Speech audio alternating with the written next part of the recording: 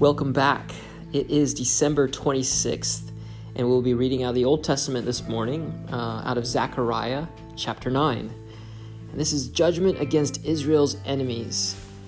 This is the message from the Lord against the land of Aram and the city of Damascus, for the eyes of humanity, including all the tribes of Israel, are on the Lord. Doom is certain for Hamath near Damascus, and for the cities of Tyre and Sidon, though they are so clever. Tyre has built a strong fortress and has made silver and gold, as plentiful as dust in the streets. But now the Lord will strip away Tyre's possessions and hurl its fortifications into the sea, and it will be burned to the ground. The city of Ashkelon will see Tyre fall, and will be filled with fear. Gaza will shake with terror, as will Ekron, for their hopes will be dashed. Gaza's king will be killed, and Ashkelon will be deserted. Foreigners will occupy the city of Ashdod. I will destroy the pride of the Philistines. I will grab the bloody meat from their mouths and snatch the detestable sacrifices from their teeth. Then the surviving Philistines will worship our God and become like a clan in Judah. The Philistines of Ekron will join my people as the ancient Jebusites once did. I will guard my temple and protect it from invading armies. I am watching closely to ensure that no more foreign oppressors overrun my people's land. Rejoice, O people of Zion. Shout in triumph, O people of Jerusalem. Look, your king is coming to you. He is righteous and victorious, yet he is humble, riding on a donkey's colt. I will remove the battle chariots from Israel and the war horses from Jerusalem. I will destroy all the weapons used in battle, and your king will bring peace to the nations. His realm will stretch from sea to sea, and from the Euphrates River to the ends of the earth. Because of the covenant I made with you, sealed with blood, I will free your prisoners from death in a waterless dungeon. Come back to the place of safety, all you prisoners who still have hope. I promise this very day that I will repay 2 blessings for each of your troubles. Judah is my bow, and Israel is my arrow. Jerusalem is my sword, and like a warrior, I will brandish it against the Greeks. The Lord will appear above his people. His arrows will fly like lightning. The sovereign Lord will sound the ram's horn and attack like a whirlwind from the southern desert. The Lord of heaven's armies will protect his people, and they will defeat their enemies by hurling great stones. They will shout in battle as though drunk with wine. They will be filled with blood like a bowl, drenched with the blood like corners of the altar. On that day, the Lord their God will rescue his people just as a shepherd rescues his sheep. They will sparkle in his land like jewels in a crown. How wonderful and beautiful they will be. The young men will thrive on abundant grain, and the young women will flourish on new wine. Revelations chapter 17 in the New Testament, and this is the great prostitute. One of the 7 angels who had poured out the 7 bowls came over and spoke to me. "Come with me," he said, "and I will show you the judgment that is going to come on the great prostitute who rules over many waters. The kings of the world have committed adultery with her, and the people who belong to this world have been made drunk by the wine of her immorality." So the angel took me in the spirit into the wilderness. There I saw a woman sitting on a scarlet beast that had 7 heads and 10 horns, and blasphemies against God were written all over it. The woman wore purple and scarlet clothing and beautiful jewelry made of gold and precious gems and pearls. In her hand she held a gold goblet full of obscenities and impurities for her immorality. A mysterious name was written on her forehead: Babylon the Great, mother of all prostitutes and obscenities in the world. I could see that she was drunk with the blood of God's holy people who were witnesses for Jesus. I stared at her in complete amazement.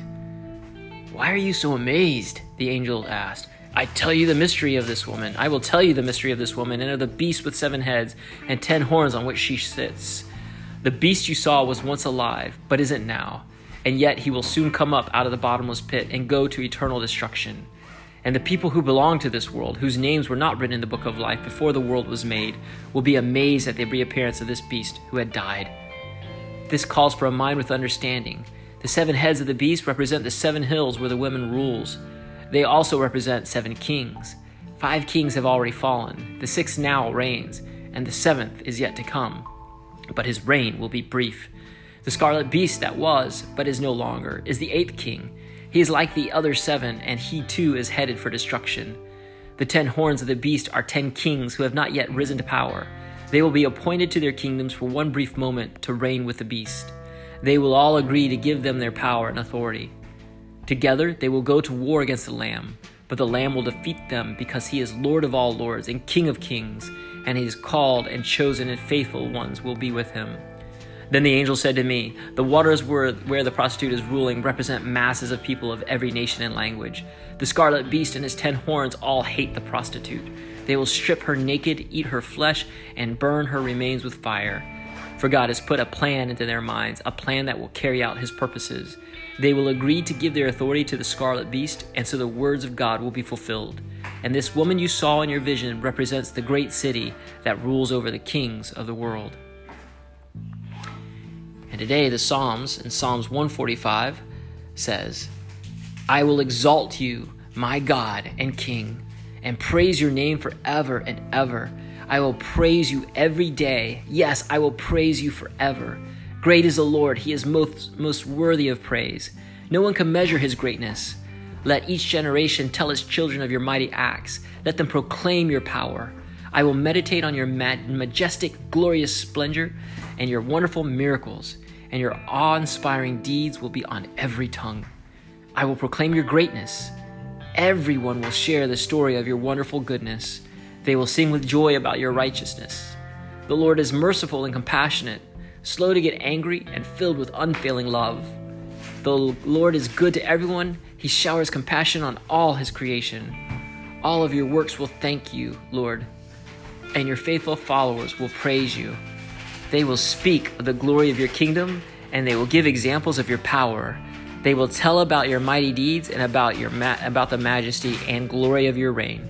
For your kingdom is an everlasting kingdom. You rule throughout all generations.